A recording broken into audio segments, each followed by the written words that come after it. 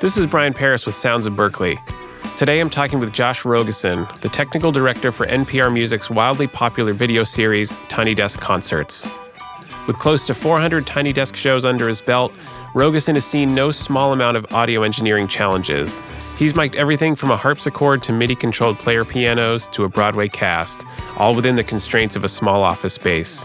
And it's his fine-tuning that has helped establish Tiny Desk as a rite of passage for bands and an intimate listening experience for viewers. Well, Josh Rogosin, welcome to Sounds of Berkeley. Thanks for being here. It's great to be here. Nice to meet you, Brian. Thanks. So Josh, you're here for an event called Tiny Desk Talks. Well, you're going to be kind of going under the hood a little bit of the Tiny Desk concert series from a sort of audio engineering perspective.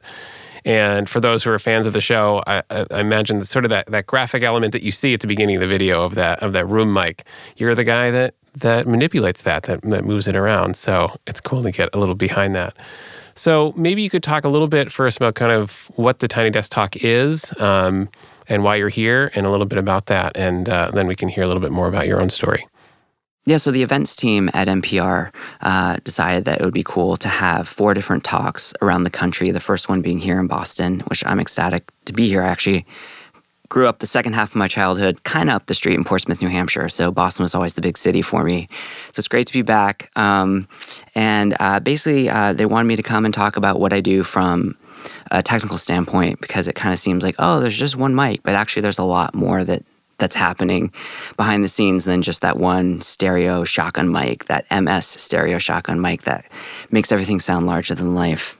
So how did you get here? What is a little bit about your journey, kind of just coming to music and working in audio in that regards, and kind of how you ended up in this like very unique but very cool program? I grew up in a very musical family. My dad was a conductor for Johnny Mathis, among other notables like Michel Legrand and Paris, and my mom was an original Musketeer in the 1950s. So I actually, this sort of artistic thing was in my bones from a very young age, and I used to write songs, in junior high on acoustic guitar, and from that, my parents decided it would be fun to get me some studio time in a local recording studio called Fish Tracks in Portsmouth. And I just fell in love with the recording process, recording like my 4, demo songs with just me and acoustic guitar. And from there, I got my very first, 4-track tape machine made by Tascam, the 424, the famed 424, which a lot of great music has been made on in people's basements, I'm sure. And when I decided to go to college, which is Ithaca College at the Park School of Communications, upstate New York, I decided rather than study theater, which is something that I had done, basically my parents ran a theater in Portsmouth, New Hampshire called the Seacoast Repertory Theater. Oh, cool. It's actually still there. I'm familiar with it, yeah. Yep, and they actually founded that. We moved from Los Angeles, California, and they decided to start a theater company, and I grew up performing my whole life. Doing rock and roll musicals like Rocky Horror Show and Who's Tommy and Jesus Christ Superstar and things like that. But when I was going to college, I decided I really wanted to delve into audio production rather than study theater, which is kind of what I had done as a hobby growing up. That's cool. And so that's kind of what brought you into the production world, and then you somehow make it down to D.C. It's true. Yeah. Yeah, so my first gig in Washington, D.C. was working at the Shakespeare Theater. Oh, cool. So a theater connection there, too. Yeah. Yep. I still wanted to kind of keep a toe in the theater world, but was very interested in audio production, so I found an assistant audio engineer position at the Shakespeare Theater, mostly playing back music and sound effects for all these, like, pretty elaborate Shakespeare productions. And once in a while, adding a reverb effect to a ghost or something like this. And I used to walk by NPR's headquarters on my way to the Shakespeare Theater, and that's literally the reason why I work there to this day, is basically looking up at the building as I'm walking by, pounding the pavement, so to speak. So it's literally just kind of just emerged in your landscape, and then... True. It was completely by accident. I don't have the foresight to actually come up with a great idea like that. And it was an incredible transition. I was deciding whether or not to leave theater or to go into broadcasting. And once I saw, there were postings for all these different remote opportunities. Hey, go to West Africa and record voodoo festivals and rituals with Radio Expeditions, which was a wonderful series that no longer exists. It aired on Morning Edition. So I did a 3-part series on voodoo rituals in West Africa. I went to Greece, and we did a story about ancient athletics leading up to the 2004 Summer Olympics, which took place in Athens. And it was just an incredible world that I never thought existed, and that I literally fell into by accident. Wow, that's cool. And I mean, you and I were talking a little bit before this about how Tiny Desk came about and how about NPR music came about. And it seems like it's almost similar in that it kind of fell into place, just sort of like the right place, right time, which is similar to how you arrived there too, which is interesting. I don't know if you wanted to talk about just kind of how you got involved with Tiny Desk and that sort of thing. NPR music, which came out of All Songs Considered, they used to go to South by Southwest. Actually, we still do every year. And back in the early days, somewhere around 2007, I'd say, Stephen Thompson, who is an NPR personality, he hosts Pop Culture Happy Hour, and he's also an editor at NPR Music. He and Bob were at a show in Austin. I don't know if anyone's been to South by Southwest, but it is a zoo, and there's a lot of noise coming from every orifice, so to speak. So they went to see a show at a bar, and I think there was a football game playing. I know this story secondhand, so you have to forgive me if I don't know all of the details. But we won't quiz you, so it's all right. Exactly. So Stephen Thompson and Bob Boylan were watching this wonderful singer-songwriter called Laura Gibson, and they basically couldn't hear a thing she was singing because it was a very loud, boisterous bar in the middle of South by Southwest. But they knew the music was beautiful. So they went and chatted with her after the show. And the story goes that, Stephen jokingly said, the next time you're in D.C., you should really just come and play at Bob's desk because we couldn't hear a thing you were singing about. And she said, okay, next time I'm in D.C., I'll let you know. And sure enough, a few months later, she, calls their bluff, says, I'm in D.C., I'm coming to your office to play my concert. And that was the beginning of the Tiny Desk concert series. Wow, that's super cool. I love kind of like that, like the idea of a Tiny Desk concert is as humble a beginning as it sounds too, but it's blossomed into this massive thing. It was definitely born out of necessity, I'd like to say. Yeah, which so many of the best things are. So I wonder if you could share a little bit about some of your experiences working this unique concert series, and just sort of what goes into that. What's some of the weirder instruments you've had to mic before or arrange for? And I understand the process is pretty quick and dirty. People come in and bands are often in between tour stops, and you got to capture this thing quick and stuff. So I'd love to hear anything that came across you. They were like, how are we going to make this happen? How are we going to turn this into an experience? And then how that actually came about and became some of the more endearing things that we've seen. Yeah, it's really a varied production style. Every band has their own style and ways of doing things. A band like Tyler, the Creator, when he came in, that was planned in advance because we had, a humongous lighting rig, and their lighting person came in the night before. We decided to do it at night. There's all those lush colors. There's a lot of backline I had to order from our local backline company in DC. And so that one was like calculated and well planned, although very loose in the moment and very unpredictable as well. So it was like a really interesting, that was really Tyler's personality coming out, and it felt very sort of like spontaneous, even though there was a lot of preparation that went into it. And then other bands, they don't really know what to expect. They come in wanting to have in-ear monitors or wedges or a PA system. And I think that's all stuff that we strip away, which actually sets us apart from everything else. No one's wearing headphones, all these in-studio sessions that you see very differently from the Tiny Desk series. It's really like, a group of musicians hanging around in their hotel room or around a campfire. The way music used to be heard before all of this technology came about. And that's what I try to keep in the back of my mind, is to make it as raw and as organic as just people coming together to play music in a room. Also, I just wanted to bring up, some people wonder why we use, shotgun mics. That is not any mic that you ever see. And it really comes from the history of doing field recording at NPR. most of our reporters use shotgun mics in the field with portable recorders. So the shotgun mic kind of comes from the DNA of NPR. Also, it gives us an opportunity to get that nice, intimate, up-close sound without having the mics in the shot, really. Like, you get that tight shot of a musician emoting their music, and there's something really special about seeing them in a very natural way, and the shotgun helps us accomplish that. So there's a number of tiny desks that are just extremely diverse. I just wanted to illustrate some here. Yeah, I know. I'd love to hear that. Yeah, you basically have folks like Yo-Yo Ma comes in with this cello from 1712, and like, you know, it's just, how simple can it get, right? It's just a guy and his cello, but you really still want to make it sound natural yet larger than life. And I think that's something that worked out pretty well.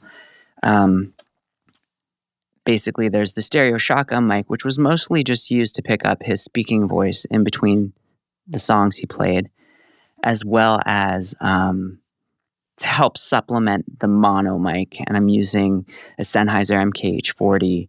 And basically, I think it's important to just put your head where it sounds good. So, you know, when he shows up with this gorgeous cello that's pretty much priceless, I'm there with my head right next to it, figuring out where I want to put that mic. Now, I just had a mono signal with that MKH40, so I wanted that to sound more natural than just like a mono source. I find that just recording a mono source can sound unnatural. It's just not how we hear. We all have two ears. We hear everything in stereo, so just hearing something in mono actually isn't very natural. So I'll use software like Isotope and things like this to use a stereo like effect, basically, or a spreader on that mono mic to make it sound like it's your ears in stereo right next to that cello.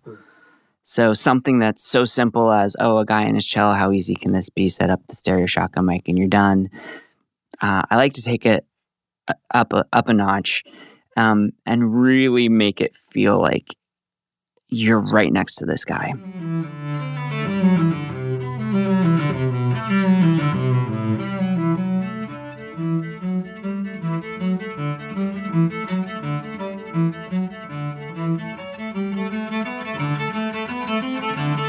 So that was one simple example. You've got another band that comes in, Superorganism from London. I believe they're from London. They basically had all these unconventional instruments. There's a girl playing a water bucket, and they had a ruler that they flicked, and a toy cash register, and a cup of water that they bubbled through, plus a Moog, and an electric guitar through a little amp.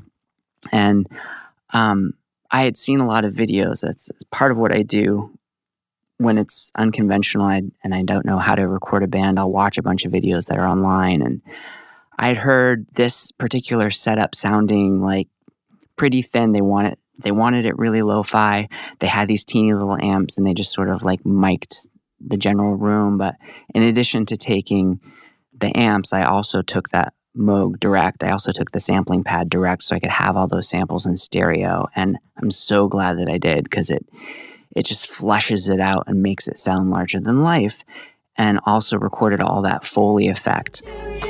I'll do me. Chilling at the bottom of the sea, and I say, I'm happy just being around.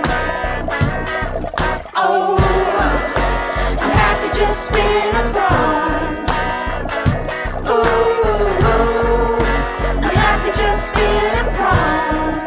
Another humongous band was the Tedeschi Trucks band. They had two drummers. So my task was like, how do you record two drummers? I've got, a max of 16 channels. I cut it off at that as part of sort of the spirit of Tiny Desk. I don't want to do any more than that. And two background vocalists, 3 horn players, keyboard player, 2 electric guitarists, 2 drummers. How do you make things pop out? So the end of the video, Derek Trucks takes this monster solo that's just incredible, and I really wanted it to be on top of everything else, and it already sounds, how could this possibly get any bigger? And then his solo comes in, and I just love that moment because it just soars over top of everything else. And that's a super challenging thing to do when you have musicians that are no more than 10 feet from each other.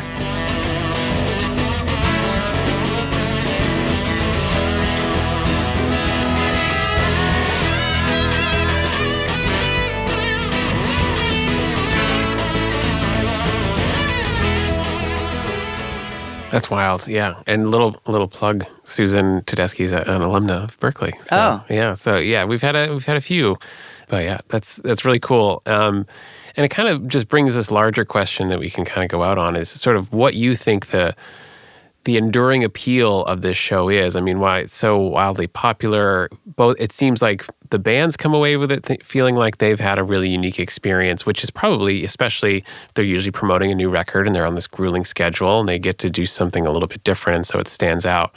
But for the people in the office and for the people watching on the screen, I keep going back to your comment about music around a campfire, and I'm like, okay, so a computer is not necessarily a fire, but gathering around a kind of bright light and sort of seeing it, I wonder if there's an analogy there, something that's sort of like that. But also speaking specifically from an engineering perspective, I wonder if that's part of it too, which is like there needs to be some kind of translation. It's like it's not just going to be how it sounds in the office is going to translate, in the video to everyone around the world.